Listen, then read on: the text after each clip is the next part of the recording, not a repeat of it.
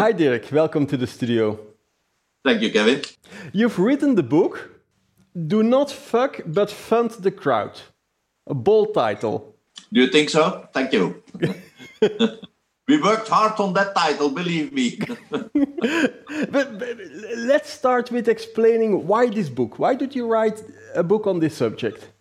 Yes, well, I always try to write books. It's my 50th book, I think, 50. I always try to write books that fill a hole in the markets. And as I'm consulting SMEs and non-profit organizations on finance, I found out, in fact, that there is, and it's also the case in France, it's also the case in the Netherlands, it's also the case in Belgium, that there is no up-to-date, neither book, neither website on which crowdfunding platforms are available and still active. Yeah?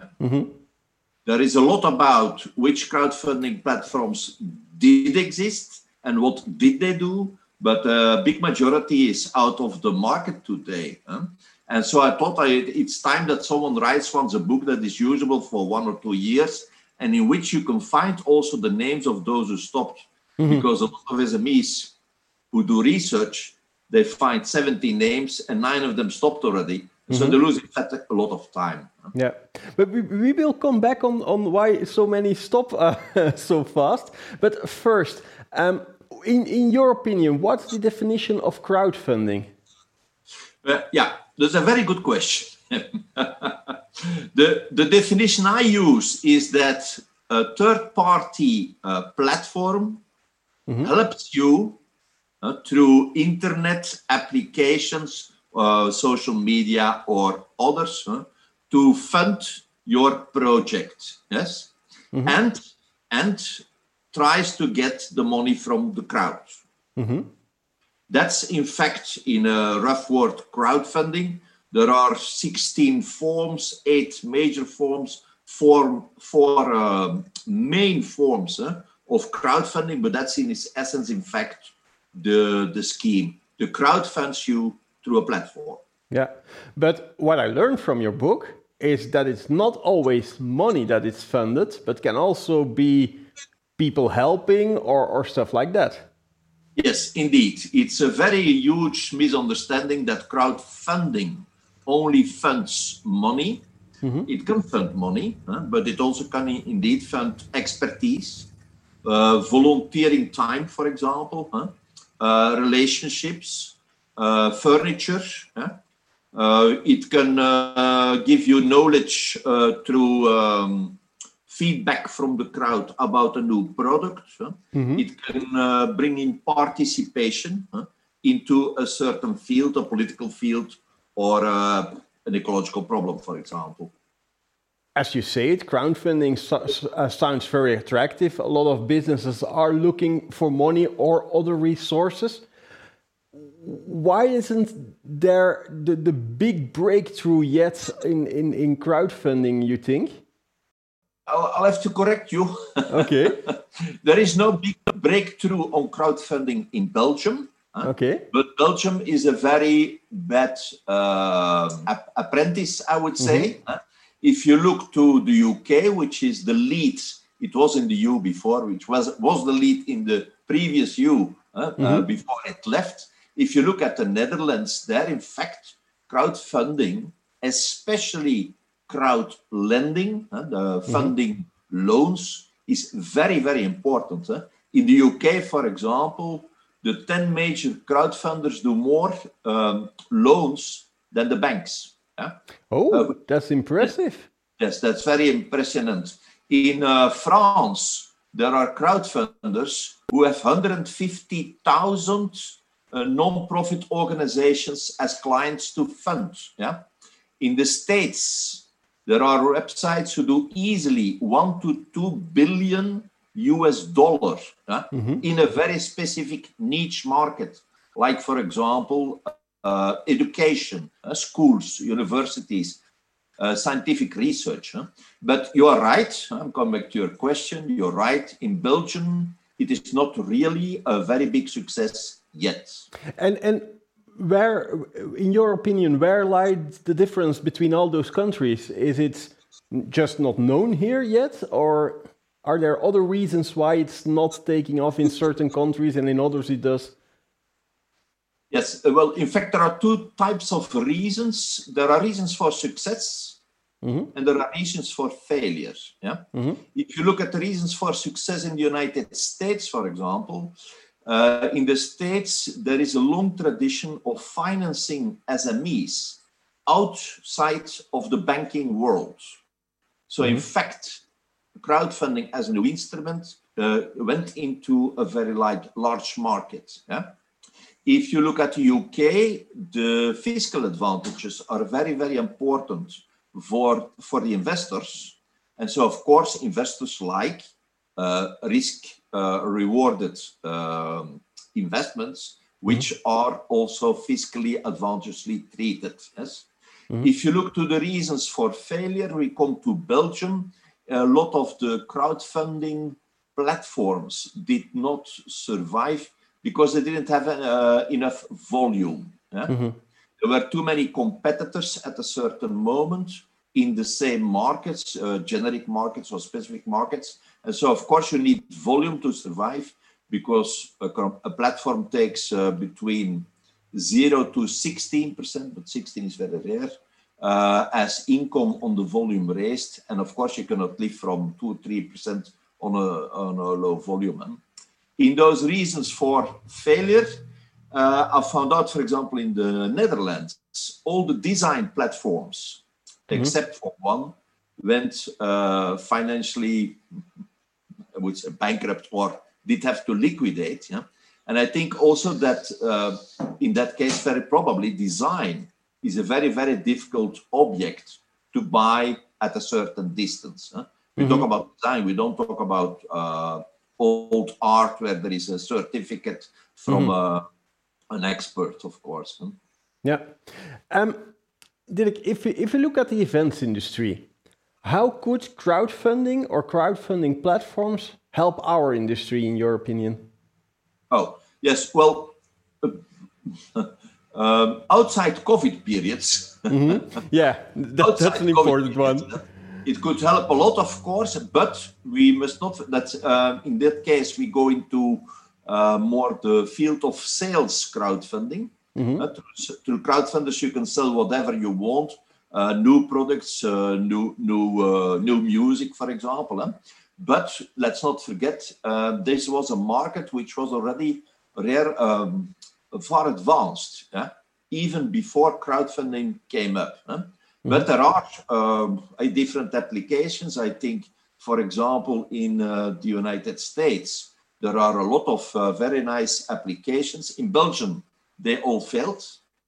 There were some applications like Akka Music, for example, but they all had not enough volume to, let's say, to give really good results. But sales of tickets is the best example I think you can give. And of course, creating a platform on which artists can give things away that you normally cannot get from an artist. I can give an example. Exclusive interviews. An encounter like this one. You are the artist. I am the client or the guy that gave you money. And I invite at my home 20 people or 200 people, and we have a discussion with you, or you give us a private concert. All that is possible through crowdfunding. Pre-sales, you could sell the best tickets to those who support you. Some crowdfunders did install monthly support, which means you give your preferred artist $10 a month. And in exchange for that, you get everything before all other fans. So it costs you €120 or dollar per year, but you get something from your favorite artist in advance. Financing the first discs, for example, also is very, very often done in the market, even in Africa today, through crowdfunding.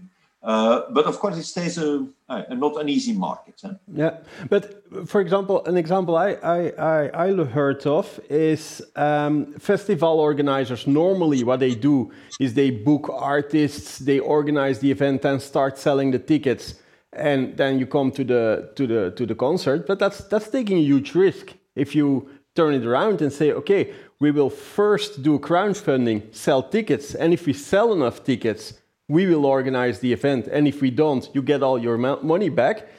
That are also examples, I think, that are very interesting for our industry. Yes, of course, pre-sales. Pre-sales. Mm-hmm. You sell first, and you organize afterwards. Of course, it's not an easy market, because today you can book almost every artist because they are all free. But in a normal world, mm-hmm. pre-sales, if you don't have an option, is a very dangerous world, of course. You cannot ensure, I think, pre-sales with an insurer if you don't have a contract with the artist. Mm-hmm. And if you don't have a contract with the artist, you risk that it's not free. You know that for especially famous artists, they make tours and you have to fall into the tour site, etc., etc. But of course, it works. It works for small events today, even in the COVID crisis. It works. Could you also use? You said volunteers and things like that can also be crowdfunded. Could that also work? For example, if you say, okay, I'm the organizer of Rock Werchter or Tomorrowland or whatever, and I need people to help. Yes, you can. You can. There is, in almost every country, the US, France, Belgium, the Netherlands, there are sites that do exist where you can present yourself as, especially and mainly if you are a non-profit organization. Mm-hmm. And there you can get very easily, the demand is often high. Today it's very low, I see, but the demand is often very high, but also the candidates are very numerous. Why? Because people can come for free and listen to their favorite artist. Yes, there's a huge market for that, indeed. Yeah. You were talking in the beginning of the interview about those platforms. The only platform I really know is Kickstarter, because I'm a gadget freak and I buy a lot of stuff on Kickstarter. What other platforms should somebody working in the event industry know? Oh, in the event industry, I'll have a look at my list. Mm-hmm. Well, for example, for sailing around, if you want to organize something for sailing around, Ecosea Outdoor, for example. Mm-hmm. Okay, it's French, it's not Belgian, but it has a very, very high success rate. Success rate means on every campaign which is launched on the site, if there are 100 campaigns, the success rate gives the number that does succeed in getting the money it needs. Mm-hmm. And Ecosea Outdoor is doing something like 80% today, 80%. That's impressive. Which is unbelievable. You cited Kickstarter, but there is, of course, I think personally, you didn't ask the question, but I'm going to say it anyway. I think the best, I think, is Ulule. Okay. Ulule has a success rate of something between 60 to 98% in a lot of matters. All I looked at was in that range, which means you have 6 out of 10 chances that you get financed totally for all the money you need. Yeah, and in some markets it even goes very, very higher. There is Ulule Voyage, for example, also if you want to take a trip with other people, 81%. Patreon is very, very good for artists. Bandcamp, Reverb Nation, they're all marvelous sites, I think, for your sector. Yeah. There are in these times a lot of companies in our industry are in trouble because the event industry is closed for more than a year now, and they're looking for money to rebuild their companies. Most of them are now currently looking at banks to help them out. Could also crowdfunding be a way to get funded to get your company through this crisis?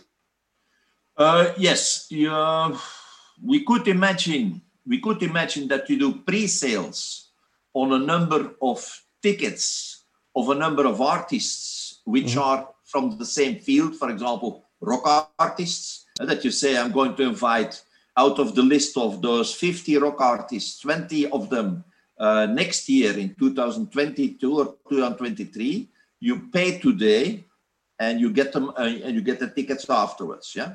Yeah, or even not only organizers, but for example, I'm a tent rental company. That could also be a case. In financial trouble right now because I can't put my tents in the market because there are no events. Also, those companies are looking for financing their debt at this moment. Yes, what I've seen, but that's not very easy, is also their pre-sales. People that sell, you can use our XAZ furniture 2 or 3 days, the day that you organize something, and we give you a discount of 20 or 30%. I've seen it in the market. It's not easy because people have, of course, to trust that you will still exist. Huh? What I see is also shares. Some people try to dump. I'm sorry for using that word, but it's a bit dumping, of course. Try to sell less expensive than normally a part of new shares, so they do a capital augmentation, in fact, or a net worth augmentation with third parties. Of course, those profit from the fact that it's cheaper today than normally, but okay, it helps, of course, also people to survive. Huh? Yeah. Maybe one last question. If I look at those Kickstarter campaigns, I know when you were already talking about success ratios, what I do see is that people who organize the funding put a lot of effort in creating a great video to explain their products, good text, interact with the community, even start advertising on social media to get attention. What is the success for having a good crowdfunding campaign? There are something like 50 factors. I'll pick some out. Huh? Yeah. In fact, women do it better than men. Okay. And that's on all sides like that, because women are more realistic, are more modest, so they ask more realistic amounts. So they get easier into the amount they want to get. Secondly, you'd better start with a team. Teams do up till 30% better than individuals. Yeah?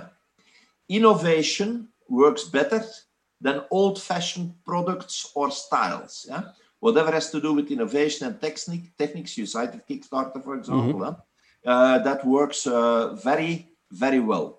If you are a non-profit or a profit organization, don't ask money for general funding, but start a new line, start a new project, because new projects work better than the old financing or financing the traditional way of working of the company. And so we can go on and go on. It's if you, for example, give feedback to people during your crowdfunding, you get up till the double of when you don't go into contact with the people who already gave money, because here is they will give a second or a third or a fourth time even money. The more you talk with them, the more you interact with them, the more you get normally from them. And the book is full, in fact, of that type of suggestions. I did look at all the studies and I did put them all together into a logic order. Yeah, people who want to know more, they can buy your book, obviously. So Dirk, thank you very much for sharing your thoughts on this subject with us. Yeah, no problem. Maybe you should say the book is in Dutch. Yeah, that's true. That's true. Do you have plans to also translate it or not yet? I might do a book in French, but there is no plan for English, to be honest. Not yet, but maybe that changes. And you at home, thank you for watching our show. I hope to see you next week.